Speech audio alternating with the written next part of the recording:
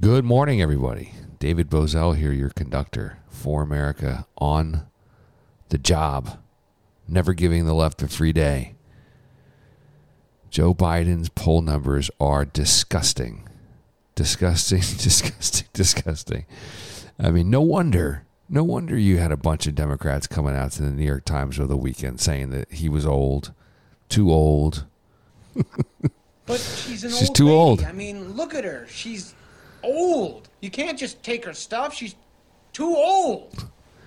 And Joe Biden's too old. That's Axelrod. He said it was going to be a major issue in 2024. If he ran again, he'd be in his low 80s, Biden, by then.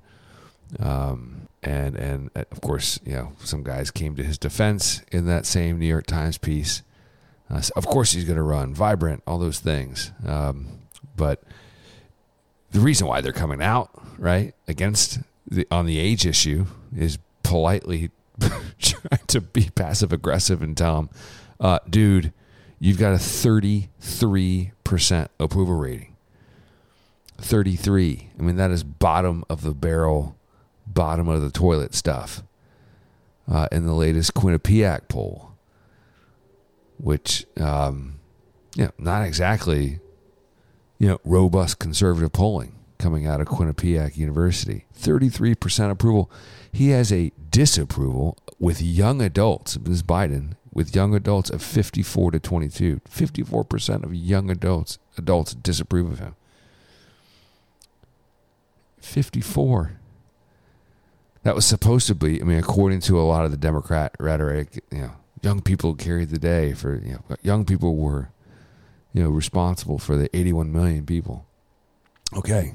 Mail-in college voters, right? That's what they said. 58% of Hispanics disapprove of Biden.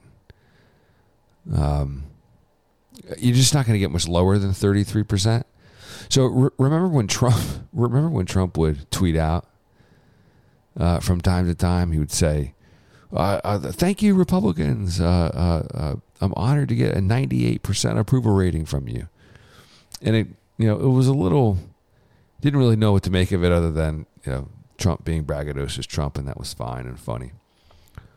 But the underlying political point was that he had his base, which in the modern political era you need. You can't win without it. So he kept bragging that he had these high 90% approval ratings among Republicans. Trump did. In this Quinnipiac poll, Biden is down to 73 with Democrats, which, still, for those of us who are not Democrats, it still is kind of a head scratcher, but still, that's a quarter, more than a quarter of all Democrats. One out of every four Democrats disapprove of what he's doing. Okay. Even he's underwater with white people with college degrees, 4-year college degrees. He's underwater, which have been trending liberal for some time now. So I'm a white guy with a 4-year college degree. I mean, I would put me in that camp for sure in terms of disapproval. But they've been trying, that demo has been trending liberal for a long, long time. Kind of the woke demo. He's basically split with blacks, 45-45. It's not a great number. 68% of Hispanic adults disapprove of what Biden's doing. 58% of Hispanics overall. So, what do you do, right? What do you do? What's the political climate here? They're trying to distract with J6 stuff, and we get all that, right? So you just sort of ignore all that stuff and understand what it is that they're trying to do, which is basically to save him. They're trying to save Biden, trying to make sure that you don't know that 3/4 of Americans can't stand him, don't approve of what he's doing on a day-to-day. 3/4, that's 3 out of every 4. I mean, you walk 100 miles from any direction to any direction, find 100 people, and 75 of them 75% of them. Yeah, maybe not that much. But 6 out of 10, 7 out of 10 can't stand Joe Biden right now. So he has no bully pulpit, right? He has none of the inherent political advantages that our president, particularly in the modern digital era, might have, right? He's not in control of his digital operations. He doesn't tweet on his own. He's not authentic. Like, at least Trump's, like, you knew, even though maybe Scavino was doing it, you knew it was Trump's words or Trump's dictation. Okay, so he doesn't have a direct, pipeline access to the country.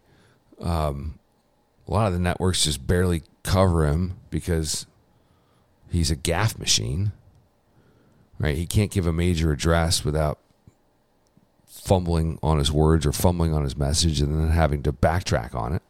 His handlers having to backtrack on what he had said. So he does not have the normal political, inherent political advantages that a White House would have, right? Which is really the bully pulpit. You get to control the narrative. So it's an opportunity. It's wide open. It's wide open. So what do you do if you're the Republicans, particularly in the House, right? You're more than likely going to have a sizable majority if you play your cards right. You continue to be aggressive. You continue to paint with bold colors, and you continue to tell the country what it is that you're going to do. But what do you do on day one? So I want to give some suggestions to the Republicans for day one, particularly in the House. So I think you have to have two things in mind right out of the gates from day one. Number one is energy.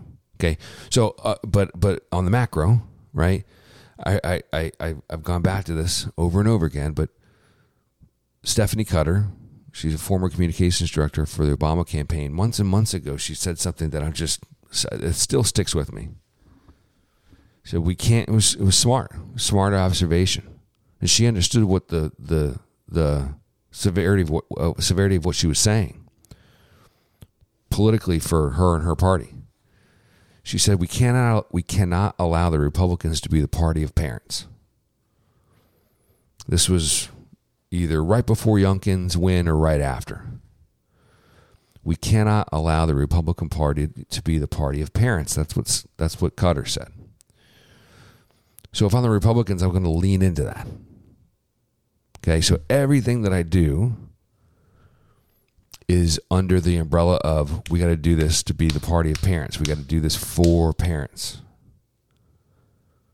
Okay, so number one is energy, right? You're not going to be able to raise a family and do the types of things that parents need to do to raise a family without without cheap energy. We've got it. It's right under our nose.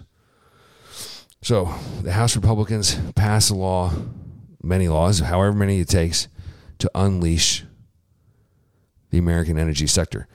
Again, recoup your constitutional responsibilities here, guys. All right? Stop ceding your job to the executive branch. Okay? Start sticking your chest out as a co-equal branch of government. Unleash the United States energy sector through deregulation. Stop allowing Biden to control the mechanisms of our economy through executive order. So pass a law opening up the Keystone Pipeline. Get it done. Get it done. Stop allowing the executive branch to play games with this thing. Now, those things aren't going to necessarily provide benefits for a couple of years because we're so far underwater here. But it sends, the obvious signal to the country and internationally that we're not playing games. We take our energy resources seriously. We're going to be using them and refining them, using Americans to fill these American jobs and provide energy to Americans. Okay? So you can call it the Energy Bill of Rights.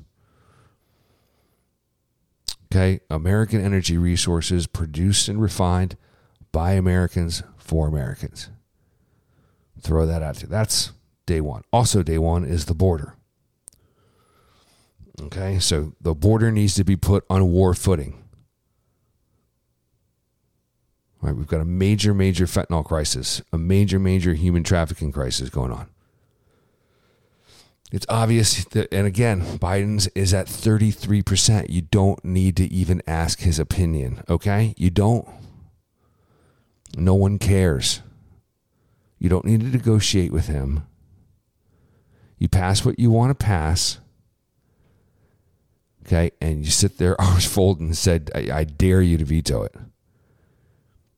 Remember, 6 to 7 Americans out of 10 can't stand them right now. You pass what you want to pass, you cross your arms, and you dare them to veto. So you go down to the border and you say, look, okay, we are going to flood the border. We're going to put the border on war footing, okay? Physical barriers, surveillance towers, planes, helicopters, mobile surveillance equipment, patrol boats, dog teams, agents, everything you can find, everything you can throw at it. Now, a lot of these, particularly in Texas, they don't have the infrastructure to even deal with the influx of people that might entail. So it'll take some time. Again, but it's a signal. You're gonna do this for parents. Okay? That's number 2, the border. And then you've got, just one more thing on the border. You've got constitutional backing here. I love what the Center for Renewing America, Russ Vought and Ken Cuccinelli wrote. The constitutional basis for state action to counter Washington's dereliction of duty, known as the Guarantee Clause, Article 4, Section 4 of the Constitution states, the United States shall guarantee to every state in this union a Republican form of government and shall protect each of them from invasion. And on application of the legislature or of the executive, when the legislature cannot be convened against domestic violence. So, you're going to convene. Okay, you're going to use this as your muse. Cuccinelli continues, he said, therefore, governors, attorney generals, and state legislatures must take emergency measures beyond the scope of what has been attempted to this point to follow through on the primary function of government, protecting its citizens. So they're absolutely right. Ken and Russ are absolutely right. So you get aggressive. You put the border on war footing. All right. With those two things passed, then you turn to education. All right, and we'll get into the details of that in further programs. But the federal education system is a disaster. Okay, we're no longer teaching arithmetic and ABCs and those types of things. You see it all over your feeds about the kinds of priorities that a lot of these teachers are bringing into the classroom. Okay, a lot of sexualization going on, and that's to put it mildly. I'm being nice when I say that. All right, so a reimagining of public education, of youth education, needs to take place. And we'll get into those details. But those are the three things under the rubric of be the party of parents, and you'll win. And not only will you win, but the country will give you a standing ovation. And then you tell the Senate, okay, because they're for a whole host of reasons, and we all know what those are, not to mention including age. These guys are just slow to the 8 ball here, slow to the drop. All right, they can't get their acts together. They have no agenda. So you tell the Senate, it's like, look, this is our agenda. This is our day one. We're passing it. Boom. Here's your energy bill. Here's your border bill. All right, don't come back to us unless we get 75% of what we want. All right, we understand that you guys, march to the beat of your own drummer. But we're the party of parents here. And let the Senate just totally twist in the wind. They'll speak Washington speak, and people won't have patience for it. Again, put your House on war footing. The House of Representatives on war footing. You're going to be an advocate, an issue advocate for parents. You're going to reclaim your status as a co-equal branch of government. And on day one, you're going to focus on energy and the border. And then right behind it is going to be the education system. And you tell the Senate, like, this is our time now. Okay. Then you tell Biden, when he starts to look, he doesn't have a bully pulpit to defend himself. He doesn't have a bully pulpit to attack your policies. He doesn't even have, as the New York Times article reveals, he's starting to lose the confidence of important surrogates. They're not going to stick around for this. I guarantee you they're not going to stick around for this. Oh, they'll try to advocate for a different policy, but they know that basically what they've tried has already failed, A, and then B, rather than admit failure, they'll blame Biden. So he's done. He's done. He's not worth the paper his name is printed on. It's over for him. There's no coming back. There's no reclamation project. There's no great comeback in the story of Joe Biden. None at all. All right? So it's your opportunity, Republicans. Day one. Put the border on war footing. Open the floodgates of United States energy. Okay? Pass those things. Don't play games. Don't make the mistake that Ryan made. We just waited he just let the perfect be the enemy of the good. Waited. They had no momentum. They got picked apart. Not that he really wanted to do anything anyway when he was Speaker of the House. So there's that. But you understand the point. Biden is a lame duck. The Republicans hold the cards. It's up to them to want to play them.